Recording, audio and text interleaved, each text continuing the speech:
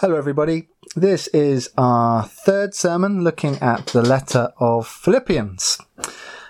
Today we are in Philippians chapter 1 verses 27 to 30.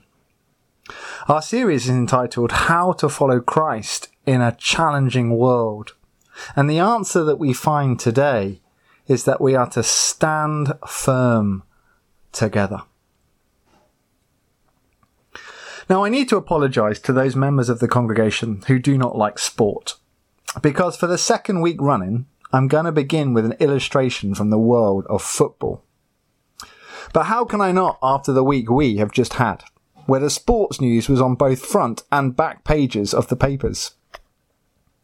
The Super League was a grotesque and greedy scheme by the owners of the wealthiest football clubs in Europe to make even more money for themselves. It was supposed to be the creation of a competition where the big clubs got more matches on TV, and the smaller clubs lost out because they were never allowed to enter. Now, these club owners had hatched their plan through months of clandestine meetings behind closed doors.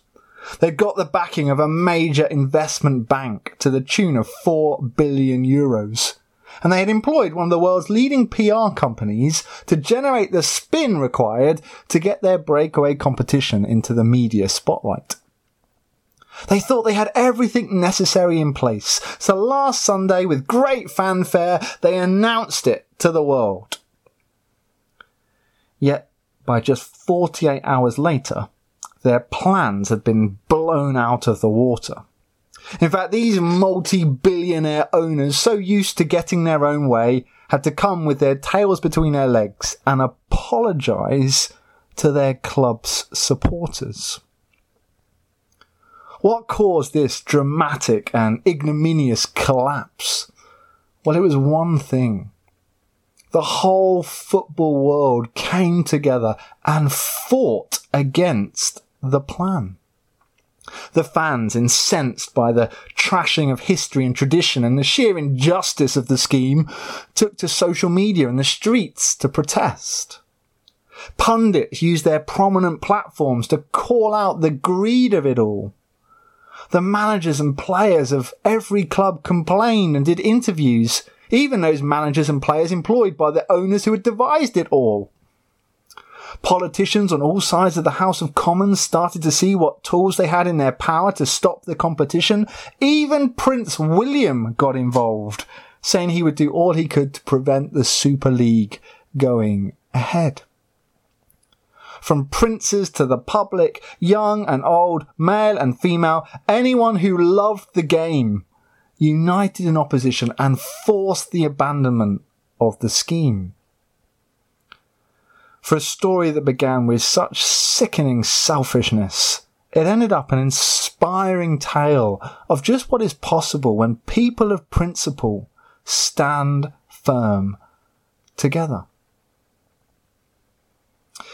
We are looking at the Apostle Paul's inspiring letter to the Philippians, and we're going to discover today that he had a similar request of them.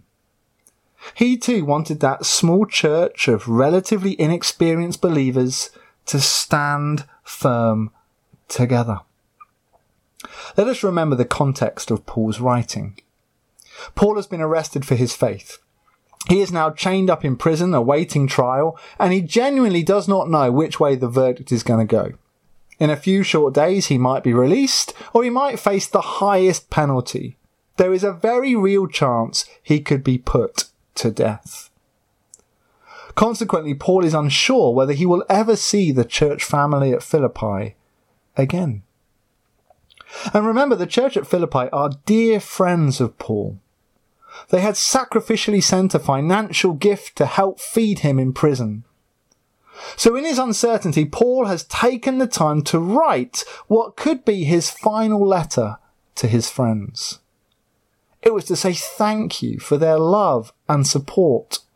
And it was to offer what final advice and encouragement he could to help the Philippians in a time of trial that they were all going through. Our passage today is only a very short section of the letter, but it contains some crucial teaching that is just as relevant to us today as it was 2,000 years ago. Paul writes that whatever the future may hold, whether he gets to see his Philippian friends again or not, there is one thing he wants for them. He wants them to conduct themselves in a manner worthy of the gospel.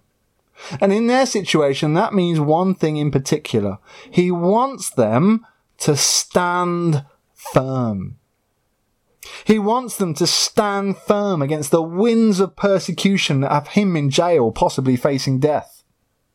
He wants them to stand firm against the immorality of the city they live in, the idolatry, emperor worship, and pagan rituals, as well as the immoral excess of the Roman way of life. He wants them to stand firm against the new heresies that are springing up and are a danger to the church and the true preaching of the gospel. And he wants them to stand firm against disappointment. None of these young believers in Philippi would have expected the great apostle Paul to have been taken away from them in such violent circumstances. For some of them, Paul's suffering would have made them question their faith. They had to stand firm against the doubts. Now, of course, our situation here on Isla is different to that which the Philippians faced during the first century, but we too face similar challenges. We are fortunate not to face violent persecution, but there is the sense that our government no longer shares the same values that we do. There is much immorality in society. Just the content of TV shows, magazines, and the internet can be a danger to our ongoing discipleship. There is heresy about, as the gospel is watered down in certain places. We must remain on our guard. And there certainly is much disappointment. Our experience of the pandemic, the low numbers attending church compared to the past, these can make us start to wobble a bit, make us start to doubt our faith, just as the young believers in Philippi were tempted to do all those years ago.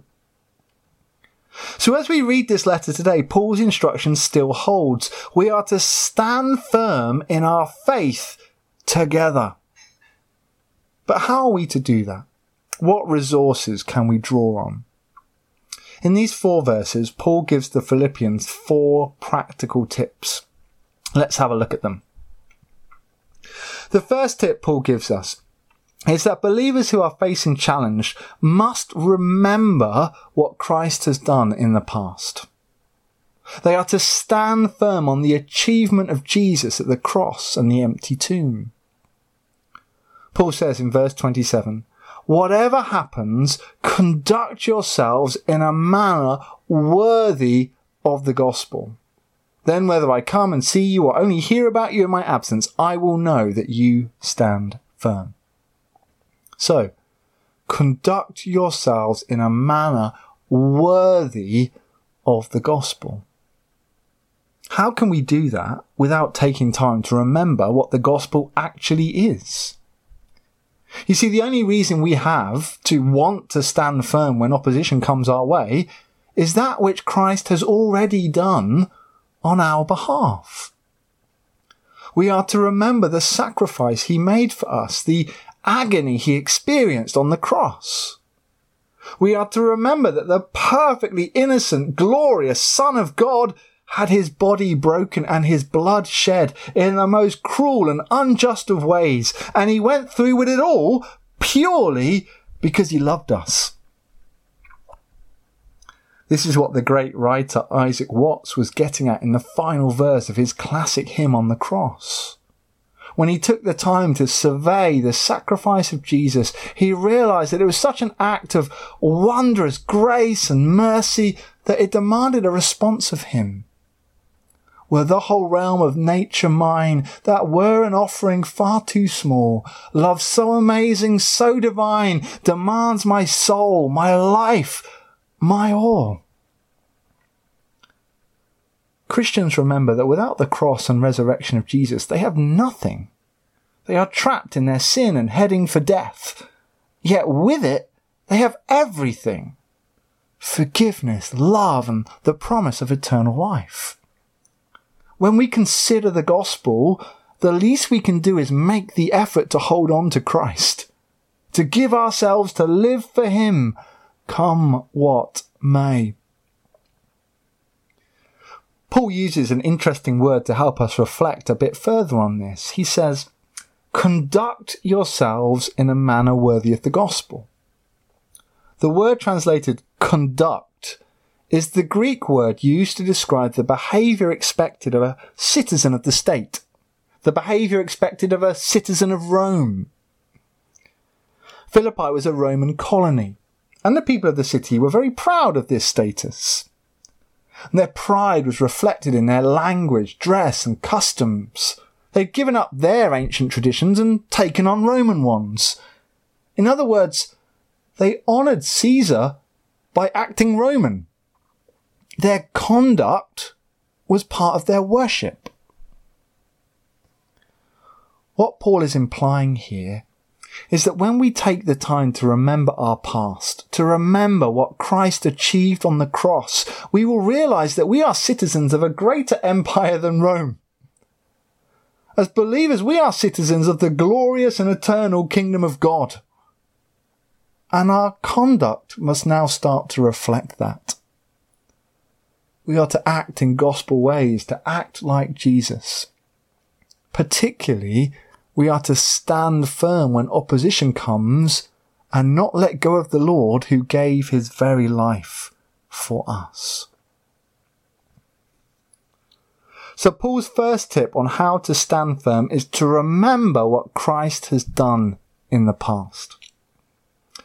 Tip 2 comes in the very next verse, and is that we are to unite with other believers. Paul says, whatever happens, conduct yourselves in a manner worthy of the gospel of Christ. Then whether I come and see you or only hear about you in my absence, I will know that you stand firm in the one Spirit. Stand firm in the one Spirit. What does Paul mean by that? When Paul was converted by the risen Christ on the Damascus road, he was called by God to be an apostle to the Gentiles. God wanted the good news of Jesus to break out of Israel and spread right around the world. Paul believed then, to his very core, that the gospel had the power to cross all boundaries. In Philippi, he had seen the truth of that in action. If you read about his stay in the city in Acts 16, you will see people from all classes, ages and genders coming to faith. There was Lydia, the merchant businesswoman from the upper echelons of society. There was the anonymous slave girl who conversely occupied the very bottom rung of the ladder. There was the Roman jailer and his working middle-class household. All of these had come to believe in Jesus and thereby had the Holy Spirit living inside of them. To Paul, this is what unites us as believers. This is what makes us brothers and sisters in the one family of God. We have the same Holy Spirit at work in our hearts. How dare we cast aside another believer of any other denomination, race, gender or background when the same God is in us all? To Paul, this was unthinkable. So when believers face challenges, Paul wants Christians to unite with their brothers and sisters and stand together. For 2 or 3 are always stronger than 1. As Paul writes about standing firm together, he probably has a clear image in mind. He is writing to a church in a Roman colony, a people used to seeing Roman soldiers about the place. I'm sure you learnt at school that when Roman soldiers were attacked, they came together and lifted their shields to form an impenetrable wall. It was their united discipline that kept them safe when the arrows came flying. Paul believes the same for the church. There is a famous saying, "United we stand, divided we fall." Paul would have wholeheartedly agreed with that. When under pressure, believers are to unite with their brothers and sisters and stand firm together. We are to pray for each other, support one another, provide for one another. We are to hold each other up until the threat goes away and our family members can stand once more on their own. This week, the football community did this and fought off billionaire businessmen. With the gospel, we have an even greater cause to stand for. If the church unites, God will see to it that we will not fall. So tip 1 on standing firm was that we are to remember what Christ has achieved for us in the past. Tip 2 was for believers to unite together. Tip 3 is that we are to carry on striving for the faith. Paul knew that there was a danger in using the language of standing firm, and that is that it sounds static. The Philippians may have thought that they were to batten down the hatches and not move, pouring all their strength into keeping the ground they already had. Not so. Paul thinks that standing firm and pressing forward go hand in hand. Listen to what he says next.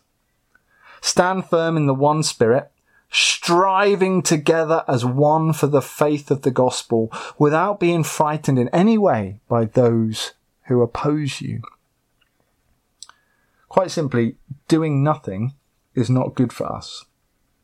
A church that tries to stand still soon finds itself going backwards. Apathy and decline soon kick in. Despite the challenges they face then, Paul wants the Philippians to carry on the gospel work, to keep speaking of Jesus, and to try living attractive, holy lives amongst the vice of the city. Extending the military metaphors that he has been using, Paul thinks that when an army go into action together, camaraderie develops. They go from being just brothers and sisters to brothers and sisters in arms. When the church continues to give themselves to the work of the gospel, even in the face of opposition, they start to see the power of God at work. They see the Holy Spirit coming through for them. They see prayers answered, and this deepens their resolve and confidence. When we just get on with the task that God has given us, we begin to discover that actually we're not afraid anymore. Paranoia and fear develop when you stood still. Keep pressing on and our natural anxieties are put in their rightful place. Paul knows from experience that when you actively strive for the faith, God provides all the strength you need to meet the challenges that will come your way. So we've now had 3 tips on how to stand firm for God. We are to remember what Christ has done for us in the past, we are to unite with other believers, and we're to keep striving for the faith. There is one final tip to come, and it is another reminder of the glorious good news of Jesus. Paul's 4th tip for believers facing difficulty is that they are to look forwards with hope. In the final 2 verses, Paul points his readers' attention to the promises that one day they will be vindicated for the stand they have made. Stand firm in the one spirit, striving together as one for the faith of the gospel, without being frightened in any way by those who oppose you. This is a sign to them that they will be destroyed, but you will be saved, and that by God. Paul pulls no punches. Ultimately, on the day that Christ returns, those who have believed in him and have kept the faith will be saved. Those that have refused Christ, opposed Christ, or drifted away will be lost. The promise of the gospel is that evil was defeated at the cross, and in the end it will be removed for good from God's creation. This is why we must ensure that we make our stand on the right side. For the Philippians, this was a promise of good news. For people of faith in every age, this is a summary of our hope. The threat is for those causing us trouble. In simple terms, the Bible tells us that in the end, God wins. And if we have stood firm on his side, we will enjoy the spoils. An eternity of peace and joy in the presence of God will make our present difficulties pale into insignificance. To Paul, this hope is so strong, it even has the power to turn our experience of suffering into worship. To those believers in Philippi who are beginning to doubt their faith because of what they saw Paul experiencing, Paul wants them to know that his suffering is not pointless. Indeed, in his eyes, it's a privilege. When Paul receives grief for being a Christian, he knows he's on the right track, because after all, that's how the world treated Christ. So Paul raises up his experiences to God as an offering of praise. I am in prison for you, O Lord, because you are worth it. Your son suffered for me, and I'm prepared to suffer for him. You can only begin to think like that when you have a hope that is strong enough to stand even in the face of death. A hope that carries the promise that one day your stand of faith will be vindicated. This is the hope that Paul turned to in prison, and he encourages the Philippians and all of us these years later to turn to the same. We began this sermon using the illustration of how the football community stood firm together to defeat a scheme that went against all of their values. We've now seen Paul encourage the church to do the same. At the time, Paul faced an uncertain future. He did not know whether he would live or die. But he knew that come what may, the believers in Philippi that he cared about would go on facing trials of their own. He wanted the Philippians to expect this. He wanted them to stand firm together. The advice he gave that church is just as relevant for us today. We too are to remember the past, to root ourselves in all that Christ has already done for us. We are to unite together as brothers and sisters. Wouldn't it be great if all the Christians on Isla began to stand strong together?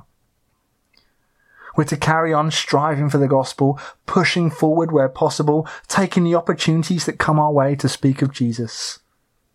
And we're to do everything full of hope, for our future is secure.